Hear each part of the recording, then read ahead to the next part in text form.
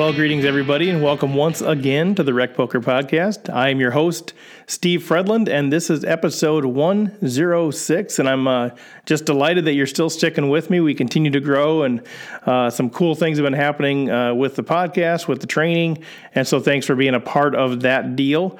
This week is a little bit different in some regards. The podcast is basically the same, but I am going to try to record this for video, so either it doesn't work, or if it works, it'll be the first time that this podcast will be on video.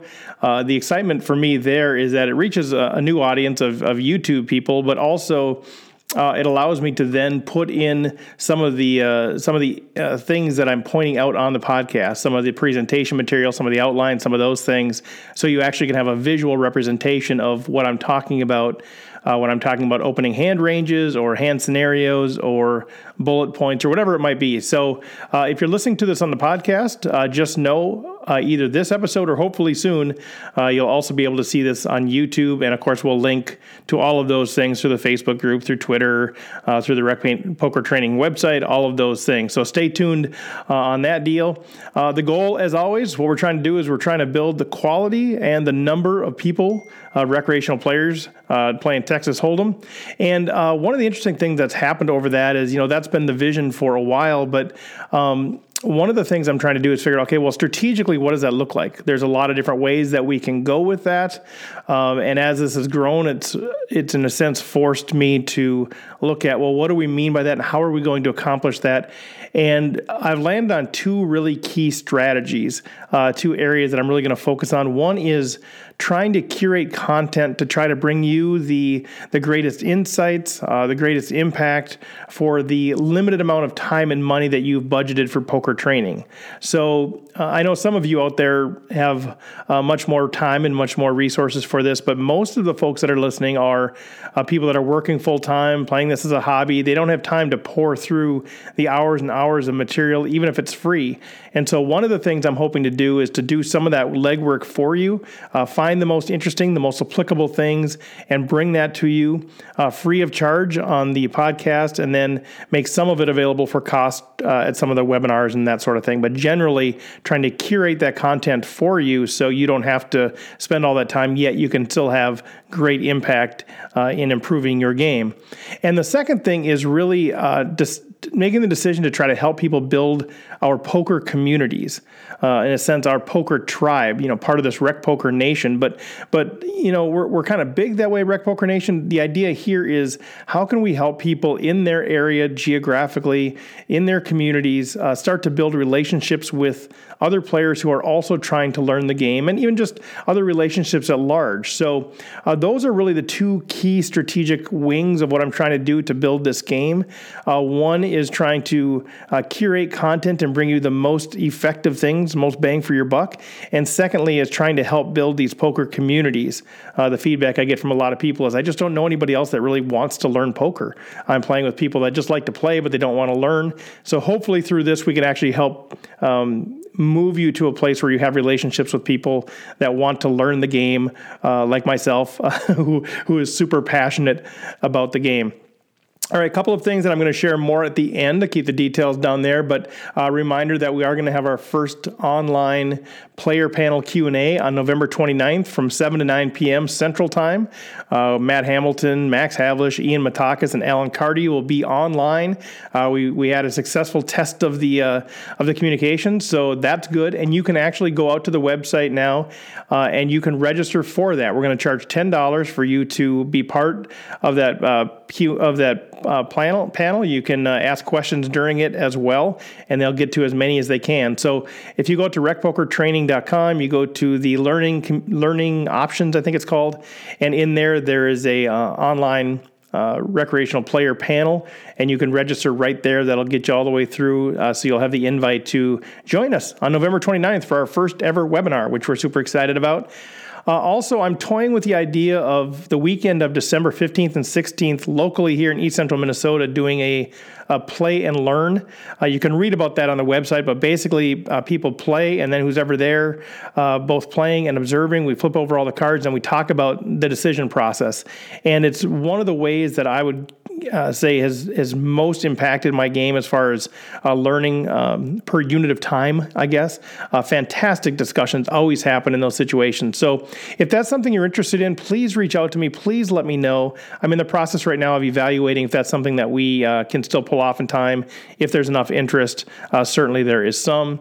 And then finally, I'm looking at doing a Flopzilla webinar. I know all of these people that we talk to, they say, you got to know Flopzilla. Well, some of us aren't familiar with that tool. So I'm looking to do an online webinar, make it pretty cheap for people, but then have somebody lead us through using Flopzilla. How do you use it? But even more importantly, who cares? Is it just interesting numbers, or is there some things that we can actually use it to make some insights for? So I'm looking at doing that as well. So if that's you, or if you have somebody you know that would be a great resource and willing to do that fairly cheap so we can keep the cost down, please let me know. Okay, so getting into today's content, and for those of you who are on the video, I'm still trying to figure out where to look. It's natural for me to look at myself when I'm on the screen, but that looks like this when you're on the video. If I'm reading some of my notes, it looks like this, and if I'm really diligent, I look at the camera, so it looks like I'm looking at you. Bear with me. I've got a face for radio, so bear with me, but I think this will be helpful for our learning as we go forward. But anyway, one of the things that I came across and had a few people recommend to me was this great free video from Alex Fitzgerald, Assassinato, I guess he goes by. He's one of the great poker coaches that's out there. And he partnered with Jonathan Little at pokercoaching.com to put together this video. It's called The 5 Ways to Destroy Your Tournament Results. And just a fantastic 40-minute video. It's part of him really plugging this Master Tournaments in One Class course that he is offering. And by the way, I'm trying to get my hands on that and be able to share that with you guys. So stay tuned. I think it's going to be great stuff. But anyway, I wanted to share this week what I learned from this 5 Ways to Destroy Your Tournament Results. I thought it was really fascinating. He's got a lot of numeric and combinatorics and statistical background on all of this. But I just wanted to share the key takeaways for you, again, as part of this curating and kind of boiling it down. The 5 things that he said were really the things that are destroying your tournament results that you could just quick fix right now. Number 1 is calling down with weak top pairs and second pairs for no reason. So he said people do that too much. They just keep calling down. They just never believe their opponent. He looked at an example of, say you call out of position with second pair against someone who raises pre-flop, they continuation bet, and then they turn bet. Okay, so let's say we're out of position. We have something like ace 10 and the flop comes king 10-7, something like that. So somebody raised pre-flop and we call out of the blinds with ace 10 and we hit the 10. Okay, so now this person continuation bets. So we check, they c-bet, and we call. Then we check and they bet again on the turn. Now, he would say in this spot, based on all of the research that he's done, that in that spot, people are only betting about 40% of the time. So they're checking back about 60% of the time once you've called them twice. So if they are betting, they are ahead of you. If they are in that 40%, they're ahead of you. And his recommendation is just fold the turn. Just give up in that case. They're almost always betting for value, and if they're betting for value, our second pair doesn't beat any of those value hands. They could have us just crushed. And then the other piece that he mentions is we're out of position, and the hand doesn't end on the turn. So if we call the turn, there's a great chance that we're going to face a river bet. And because we called on the pre-flop, flop, and turn, we're probably going to pay that off as well. Even though in that situation, people are only betting the river about 28% of the time. And if they're only betting 28% of the time, they're almost always going to have us crushed. And that river bet is going to be a big bet. And we're going to pay that off, and we're going to lose a lot of money generally doing that. He said, even if they're, let's say on the turn, they're still betting a draw. Let's say they have an open-ended straight draw or a flush draw, and they don't get there on the river. Well, this is only, as he looked at the numbers, this is only going to be 30% of their range. They're going to have it 70% of the time. So they're bluffing on the river 30%, and they're betting 70% of the time if they have the draws. If they don't even have draws, then you're really crushed. But even in that spot, if they're going to make a reasonable river bet, they're going to get paid off, and they're only going to be betting their bluffs 30% of the time. Interestingly, he looked at the data and it showed that in this situation where somebody bets all of those streets, the average person who called the turn is also calling the river 80% of the time. So in that spot, they almost always have it, and the person out of position almost always calls. So it's a huge recipe. It's a huge expected value positive play for the person in position, and it's a huge negative expected value play for the person that's out of position. And he said, this is actually one of these spots where you're really just seeking a high. You're looking to make that hero call. And this is, of course, something that I do on occasion, hopefully not too much in this spot, but I do. But he said, this is really about seeking a high, about calling somebody down, about being right, about not letting them push you around the table, more so than actually being supported by analytics. So he would argue it's a negative expected value play, but we do it because we're seeking that high of being right. So that was the first one, is calling down with weak top pairs and second pairs for no reason. He said there's times to do it, but you have to have a pretty good reason to do it. The second thing that can destroy your tournament results is betting the turn and betting the river as a bluff. So what he said here, he looked at one example. He says, if I get 3-bet, or he says, if I 3-bet and I get called pre-flop, and if I get called on the flop, he said we should stop betting the turn. Okay? We need to stop betting the turn and stop betting the river as bluffs. So if I 3-bet and I get called pre-flop and get called on the flop, I should stop betting the turn. In these spots, they call turn bets 72% of the time, and they call river 80% of the time. Okay? So if I'm betting pre-flop and I bet the flop, now if I'm going to bet the turn, they're going to call me 3 out of 4 times. And then if I bet the river, they're going to call me 4 out of 5 times. So if we're bluffing and they're only folding 1 out of 4 times or 1 out of 5 times, we can't bet enough to push these people off. Okay? The one thing he did say is, however, if you're playing against profitable regulars, they will fold more often than this 72 or 80% of the time. So actually, bluffing turn and river works better against those players. But in general, we're playing against, average to below average players. If they're going to call pre-flop, if they're going to call flop, they're not going to fold turn or river in general. Okay? He says weaker players are calling down too much with weak top pairs and second pairs. So this is where number 1 and number 2 work together. We need to be the people that are not calling down with those weak top pairs and second pairs, and we need to be the people that are not betting the turn and river against people that aren't going to fold.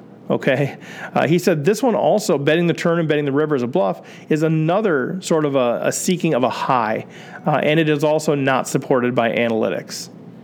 Okay, the third one is moving all in to combat an unlikely 3-bet bluff.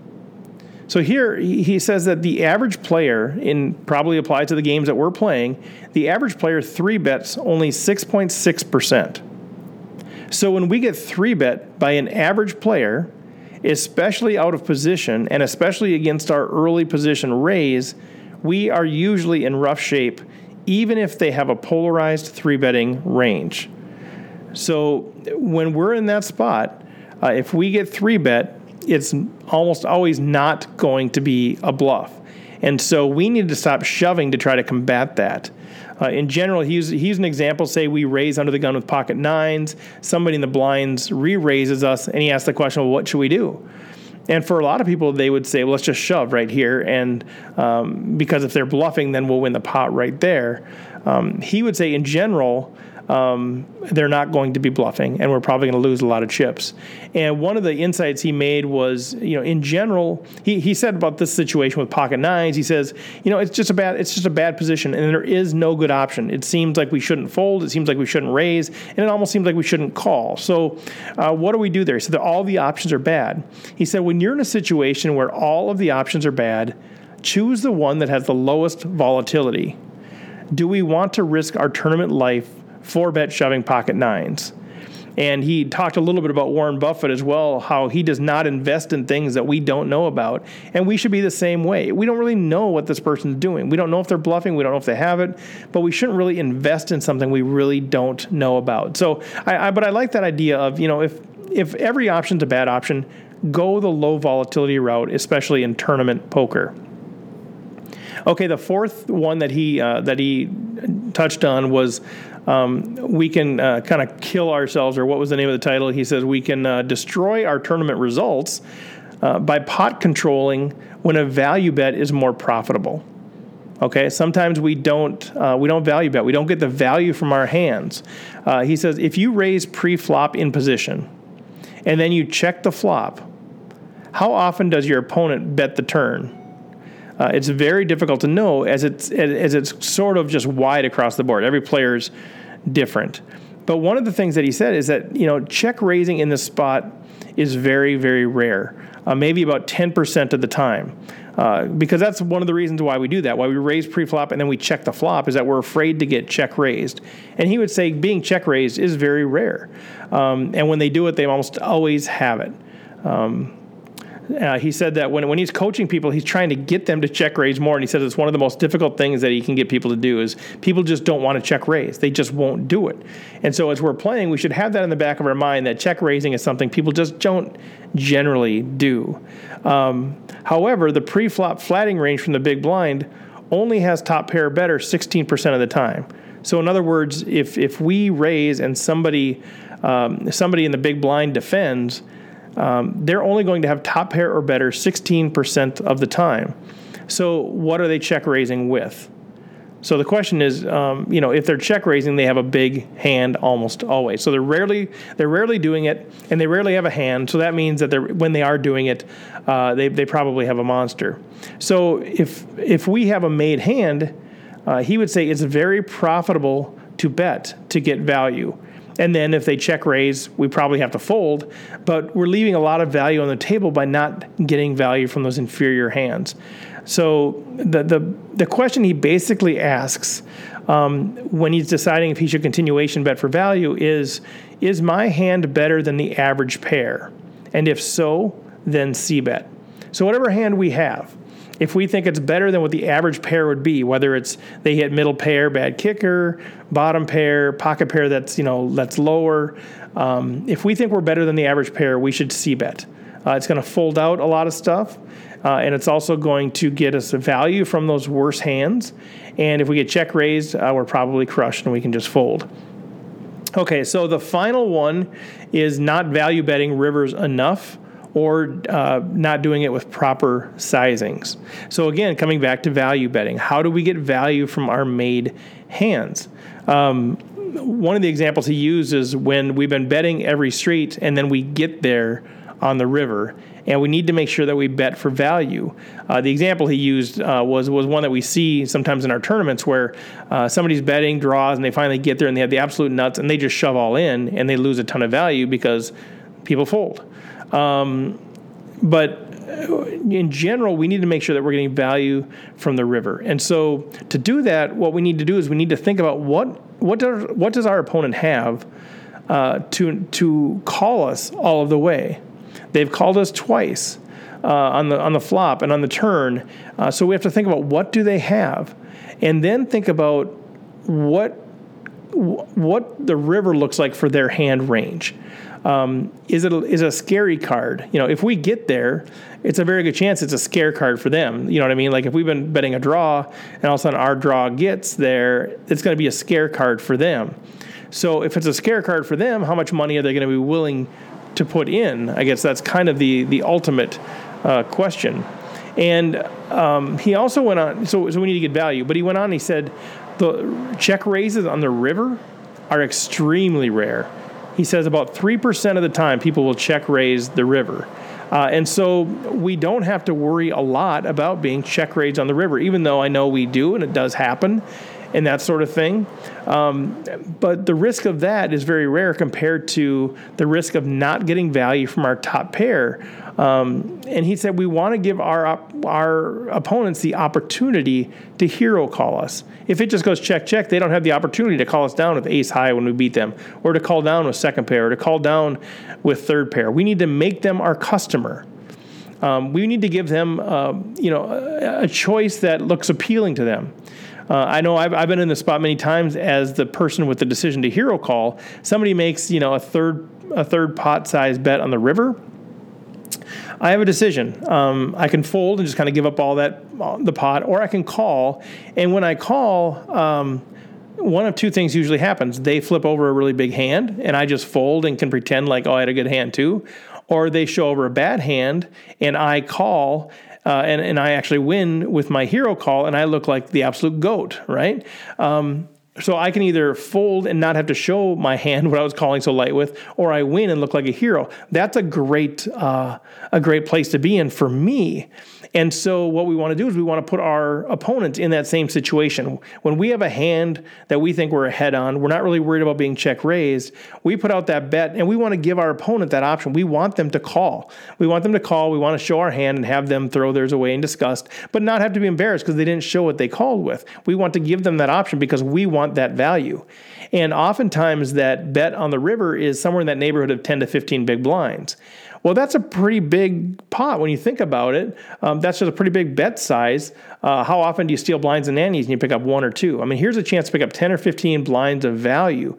When you think about a cash game, I don't play cash, but my understanding is that 10, 15, 20 big blinds an hour is a really good win rate.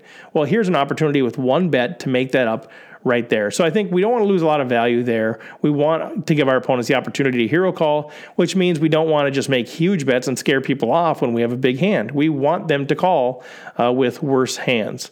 So that's a summary of what Alex shared, and I would strongly encourage you to go out there and check out all of his stuff, Assassinato Poker Coaching. He's getting stuff through pokercoaching.com with his relationship with Jonathan Little. So go check out that stuff. I'm going to keep trying to secure some of that real premium content. I think he's going to sell this content for this next thing for about $400. So I'm going to try to secure that and then be able to share parts or all of it with you guys through different things that are a lot cheaper and hopefully less time commitment. So that's what I have for today. I'm going to do a few announcements and promotions, but that's the end of the content if you want to check off there. The announcements, remember, online, November 29th, 7 to 9 p.m., it's available now. This is going to be our recreational player panel with Matt and Max and Ian and Alan. It's going to be great. We tested out the functionality, really handy to use. You can ask questions really easily online. Really good audio and video quality. So I think you're going to enjoy that. You can go out there now, secure your spot. The spacing is limited. I'm not sure exactly how many we can take, but I would recommend if you're going to do it, go out there and reserve it. $10. There are some discounts available to some of you. You know who you are, but you can go out there and you can get that for $10. And I'm also going to put the link in the newsletter this weekend, which reminds me, if you're not on our email newsletter, get on there. I'll try not to clutter it up too much. Probably, once a week, once every 2 weeks, we'll send a newsletter out with links and that sort of thing, just to keep you aware of the training opportunities that are available, both locally here in East Central Minnesota, but as well as nationally or internationally as well. Which, hey, thanks to those of you who give me a shout out from different countries. That's super fun to hear that you're listening and tuned in. Also, as I mentioned at the beginning, I do want to look at doing some play and learn type of sessions. I've done this with some friends. It's fantastic, where you all play the hand out as you normally would, and then everybody shows their hands and you talk about why people made the decision that they made. Fantastic discussions come out of that. I'm looking at doing that here locally the weekend of December 15th and 16th. So if that's something you're interested in, please let me know. But I've also mentioned this to other people that have inquired through email, Facebook, Twitter. I'm willing to travel to do any of this stuff. So whether it's do one of these play and learn sessions to facilitate that, or it's to do a seminar like the anatomy of an MTT, or any of this other stuff that you're doing, I'm willing to travel to do it. Obviously, I've got to have the expenses covered and that sort of thing. But if that's something you're interested in, get your home group together, get a group together, do it at a casino, whatever it is. I'm willing to travel and make that happen. And I'd love to get out and about and kind of meet more of Rec Poker Nation anyway. So let me know if that's something you're interested in doing. Also, an announcement for Patreon.com. With some of this new infrastructure, I'm super excited. Brad Olson has done a great job of helping me set this stuff up. We now have more of a storefront website, so if you want to buy any of these seminars, coaching, analytics, reports, any of that sort of stuff, you can just do that through recpokertraining.com. Buy it as most people do in the 21st century. But you can get all that stuff out there. So Patreon, I'm still have that open, but I'm reverting that to really be more what its original intent was, which was to support and encourage creative content. And so where that's at is for those of you who are out there listening, if you love getting this for free, you're not really plugging into the other stuff. If you want to give your support, give your encouragement, I would love nothing more than for you to support me out on Patreon for as little as $1 a month. If you do $5 a month, you'll still get the regular monthly reports that show some of the analytics of the consolidated group that submitted data. But any support is great, and ultimately that's just a huge encouragement to me to know that those of you who are out there appreciate this enough that you're willing to give $1 or $2 a month to say thanks. So that's greatly appreciated. Final reminders. Again, thank you to Running Aces for sponsoring the podcast. Thanks to the listeners, the contributors, all my friends out there in Rec Poker Nation. It's fun to meet a lot of you, at least virtually. One of the greatest things you can do also is get out on iTunes, like the episode, subscribe to Rec Poker Podcast, leave a comment, rate it, review it, tell other people about it. That's really the best thing you can do. If you're like, hey, I want to say thanks to Steve for putting this on, do that stuff. Help me promote it to your friends. Also, if you want patches, if you want to get some hats, shirts, or sweatshirts, you can go to floptheworld.com/recpoker. The patches, just reach out to me and I'll mail you some. That's no problem at all. And also, if you have any feedback, feel free to email me, steve@recpokertraining.com, or through Facebook, Twitter, or whatever. So that is it for today. I want to thank you guys for joining me on this journey, and we'll see what comes up next. A lot of cool things happening, and I'm excited to see myself. So with that, have yourself a great day on and off the felt. Take care of yourself. Adios.